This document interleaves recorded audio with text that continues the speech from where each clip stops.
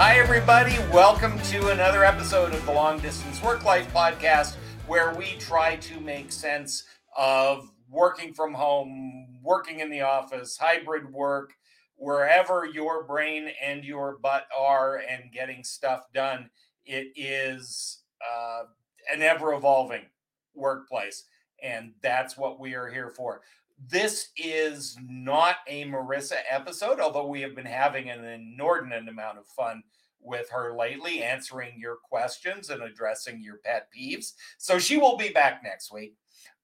Do not fret, though. I am joined by a very, very clever person, the executive brain coach, Angela Shurina, who is joining us right now. Hi, Angela. Hi, Wayne. So, pleased to be here. Thank you for inviting me. Well, thank you for being here. Although you are not here, you are actually, and I love this about the workplace right now. Last time I talked to you, I can't remember where you were, but it wasn't Brazil, which is where you are now. Yes, it was Mexico, Playa del Carmen. Darn. Your life is not bad, and this is part of the thing, right? Is you do good work and you write and you teach and you do all this stuff, and yet you can do it from pretty much anywhere, which is a very cool thing. Yeah, I think it's the reality for a lot more people when people look into that, right? So we all know that most of us don't need to be in the office for all the hours that we work. And so why not take ourselves to some other place that we might explore and enjoy more instead of staying in one place and doing the work from there? Well, that's absolutely true. And there are lots of reasons people don't do that. You know, some people are grown-ups with responsibilities and children and stuff, right? And they're not free to do that. And here's the other thing, and this is what I want to talk about today, is regardless of what chair you happen to be in at the moment, you still have to get work done. And our brains aren't always our best friends when it comes to this. And I know that you have done a ton of studying and writing on how the brain works and or doesn't, as the case may be. And we have a bunch of things. I want to talk about burnout. I want to talk about fatigue. If we have time to it, we'll get to procrastination. And yes, I fully realize the irony of what I just said. I understand that. But let's just start with, why do some people struggle with mastering themselves and creating a mindset that allows them to work remotely or free of the constraints most people have, and other people just can't do it? Um, I actually would start in other place, but since you asked this question, I think a lot of people have assumptions that they don't check against reality. That's, I believe, the foundation of it, right? So we think that it is impossible to, let's say, move with our family to another country, even if, for a short while. Because I don't know, because of kids' school, or because we are used to certain things. I don't know, getting groceries or having our routines, health taken care of. But then when you do research, actually the environment changed so much, and you can do all of those things in most places in the world, and the world is much more open to that and ready for that, right? And so I think, yeah, it's assumptions and not feeling like maybe people have resources to put a little bit extra work into that research and decision making and changing things. And then another aspect of it, of course, when we're in a familiar environment, we spend much less energy on making different decisions, on learning, or on doing our everyday things, and people and our brain is always trying to save energy, right? So when people think about how can I move to, or should I move to another country, the brain immediately, for most people, will say, no, too much work. We're already overwhelmed, tired, fatigued. So no to the idea, right? Stay where we are, because that's familiar. That's no additional energy expenditure, and that's why people tend to stay in the same place. Well, even if they are in the same place, you said something that really resonated with me, which is I work from home. I have for a very long time, but things have kind of shifted in my domestic relationship with my bride. And I find that because I am home all day, I am doing a lot more stuff. Like Hmm. today, I'm waiting for the dryer repairman, and I'm Hmm. doing all of this kind of stuff that I used to, being a good old cishet white male, used to give to my wife to do. Hmm. And I find now that because I'm home, I'm doing a lot of that stuff, Hmm. and I'm not as focused on work. I'm kind of more Yes. stressed than I was. Is that normal or is that just me? No, it is absolutely normal.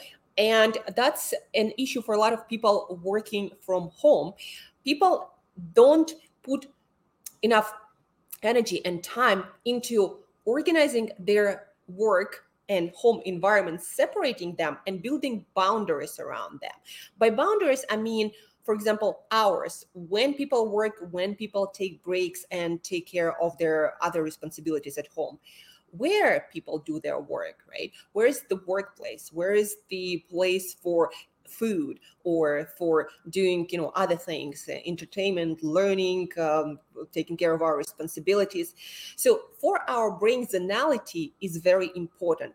One example that might be, a lot more people might understand is, for example, if you decide to work at home in bed where you usually sleep, the brain is that very, I don't know, magical adaptation machine. Whenever we switch our environment from bed to, yeah, from, wherever we were to the bed, our brain immediately puts us in this state ready for sleep, because that's what we usually do when we in bed. So certain neurotransmitters are released, certain are not released, and we get into the sleepy state. Right now, if it's not sleeping time and somebody's trying to work there, they will not feel that productive and focused and effective at doing the work, because the brain reads the environment and prepares for what you usually do there and creates the state optimal for that task. And that's why, even if the our working space is limited, not everybody, can have separate office and, separate room for doing other things. Having zonality, in a sense that, maybe moving your table, maybe having different corners of the same room for doing different work and taking care of other responsibility, that will really help people to improve their productivity and effectiveness at doing other things, right? So like environment, that's I think people are just not taught that fact. And Well, I think there's a lot of things people aren't taught, not the least of which is how easily we trick our brains for good or for evil. I mean, moving your table close to the window shouldn't be as big a deal as, in fact, it is. Mhm.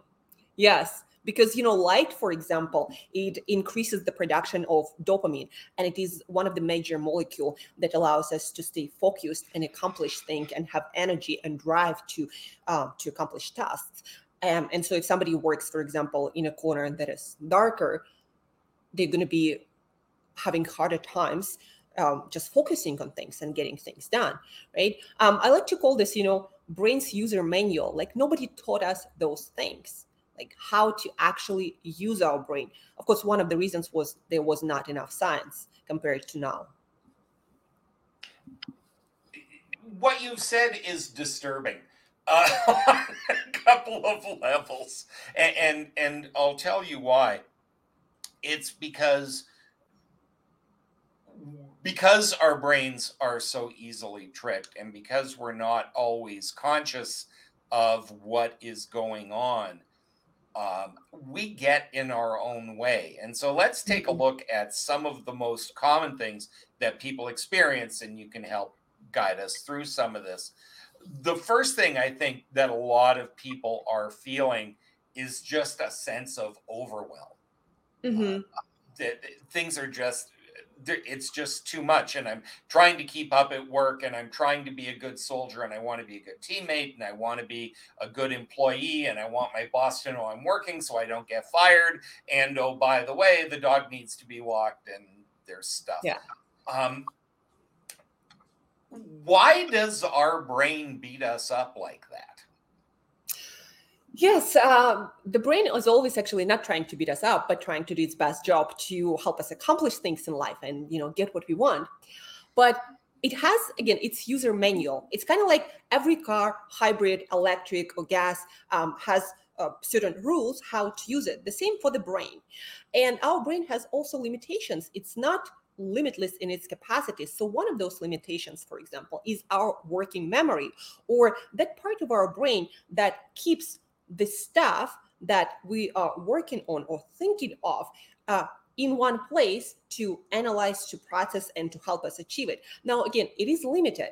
And so the more stuff we put there without management, without, I don't know, putting certain schedule or certain things in certain folders or projects, if we just keep them at the back of our mind, so to speak, in that working memory, that's where the feeling of overwhelm comes from, because all of those things, they're in that center, in that working memory at the same time. And the reason is because people are not taught that to separate their life and their work into different projects. And how can we do that? Very simple. Let's say if you have different projects at work, you can create on your computer different folders, and you put the information in related to that in those folders, and then you schedule things, and you write it down again, put into folders, schedule them, and then that unloads your working memory, because now it's kind of like in the cloud, right? If somebody has personal life projects, the same thing. Create a folder, schedule it. If you need to spend time with family, with dogs, with spouses, then put it on your calendar. And now you are not just trying to keep it in your working memory, trying not to forget. Now it's out there, managed by our technology, that can actually help us to feel less overwhelmed. And one of the most popular um, strategy from productivity coaches is that you have to manage your life and work as projects, and you have to unload what you keep in your brain into some device, into some storage. Can be folders, can be your schedule, so you don't think about it all the time, like what you have to get done, right? You put in place reminders. I personally put reminders for anything from my workout to doing my laundry, etc. So it's on the schedule, and I can be free thinking about whatever I need to think at the moment. I am both old and analog, and so I do everything by Mhm. notebooks. Is there an advantage to doing it electronically? Does the old analog, write your list out, keep it in a paper calendar? Are there differences? Yeah, the difference is about the effectiveness of the system. Now you can write them down, but then do you have a system to organize that? Do you have separate folders for different areas of your life and work? So when you need to find something, it's actually easy to find. The advantage of digital system is that, number one, it is it can be structured in so many ways, right? You can have folders of all kinds, and you can put links there, and audio files and video files. Number two, it can be accessed in theory from everywhere. Like if you have your Google Drive, for example, you can access it from your phone, you can access it from your computer. Um, Another thing, yeah, you can connect it to your calendar. That will send you reminders. You can share it with other people, right? And then when you want to physically move, you don't have to move your notebooks and think about that or getting a new notebook. It's just one place all the time. And I think the last but not least, it's searchable. When you put it into digital storage, now you can put in keywords and search for a very specific thing instead of trying to browse through your notebook, for example. And again, can be done probably with notebooks too, but it requires that organization so you can actually find the stuff that you put in there easily. Wow, that is a lot of stuff, and I am properly shamed. Um,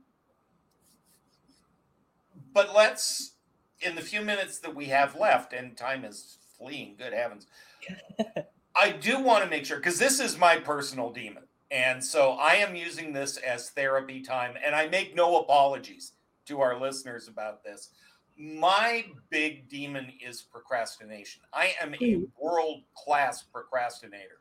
Um, I am at 43,000 words of the new novel, and it ain't going anywhere. Um, Tips for overcoming procrastination. Maybe why does our brain do that to us, and what can we do about it? Mhm. So there are a few things, from biology to psychology. I probably want to start with psychology because biology might take a while to unpack. So psychology, your brain actually, Wayne, is not procrastinating, not, the way you think.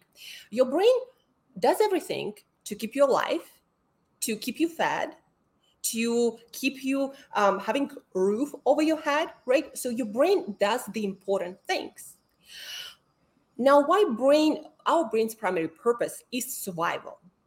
And so if we procrastinate on some project, that's because a couple of reasons. Our brain think it is not important to our immediate survival and thriving, right? And that's why we tend to do things the urgent, especially if we are committed to someone, and procrastinate on things that are kind of good to do, but we might skip it. And that's internal knowledge of what's important and urgent and what is not. That is the cause of procrastination on some projects, but not on others, like essential work that pays the bills. The people usually don't procrastinate on that. And number two, the brain often thinks that the project that you're procrastinating on is too expensive, meaning you have to put a lot of energy in. That's the cost. And the outcome, the reward, is unknown somewhere far in the future. So your brain is much more concerned with the immediate survival. And that's kind of the answer to this question. And the exercise here is to figure out, to talk to your brain and create this urgency almost artificially by, for example, writing down all the potential benefits of finishing this project. If you're working on your book, Wayne, right? So you might start journaling a little bit about what this book can bring into your life. How it can improve your business, what kind of connections and opportunities it can bring into your life, how much more income it can bring, and then maybe put more examples to make it really true to your brain, to make your brain understand that this is actually important for your future. This is where I would always start if I find people who I work with procrastinating. I'm trying to make them understand why it's important in the first place, right? Talk to your brain about the rewards and the future that you are getting from getting this done. Wow. I don't know about talking to my brain. It has been a pleasure talking to your brain, which works very differently than mine. We are at the end of our time, alas. Thank you, Angela, for being with us. We will have notes, links with how to reach Angela, executive brain coaching, all of that good stuff. We will have that in the show notes, which are, of course, on longdistanceworklife.com. Uh, Angela, thank you for being with us. I am going to wrap things up here. If you are interested in this episode or any others, please like and subscribe. Tell the rest of the world. Our listenership is growing in leaps and bounds. Most of that is due to the hard work of Marissa. If you want to reach myself or Marissa, you can reach us on LinkedIn or Wayne at KevinEikenberry.com, Marissa at KevinEikenberry.com. Tell us your pet peeves, ask your questions, let us know what you think. Also, if you are thinking about how to design your team, for remote hybrid work, trying to find that balance, Kevin Eikenberry and I have our new book, The Long Distance Team, Designing Your Team for Everyone's Success. You can learn all about it and get free stuff at longdistanceteambook.com. That's it for another week. Thank you so much for being with us. Thank you to Angela Shurina.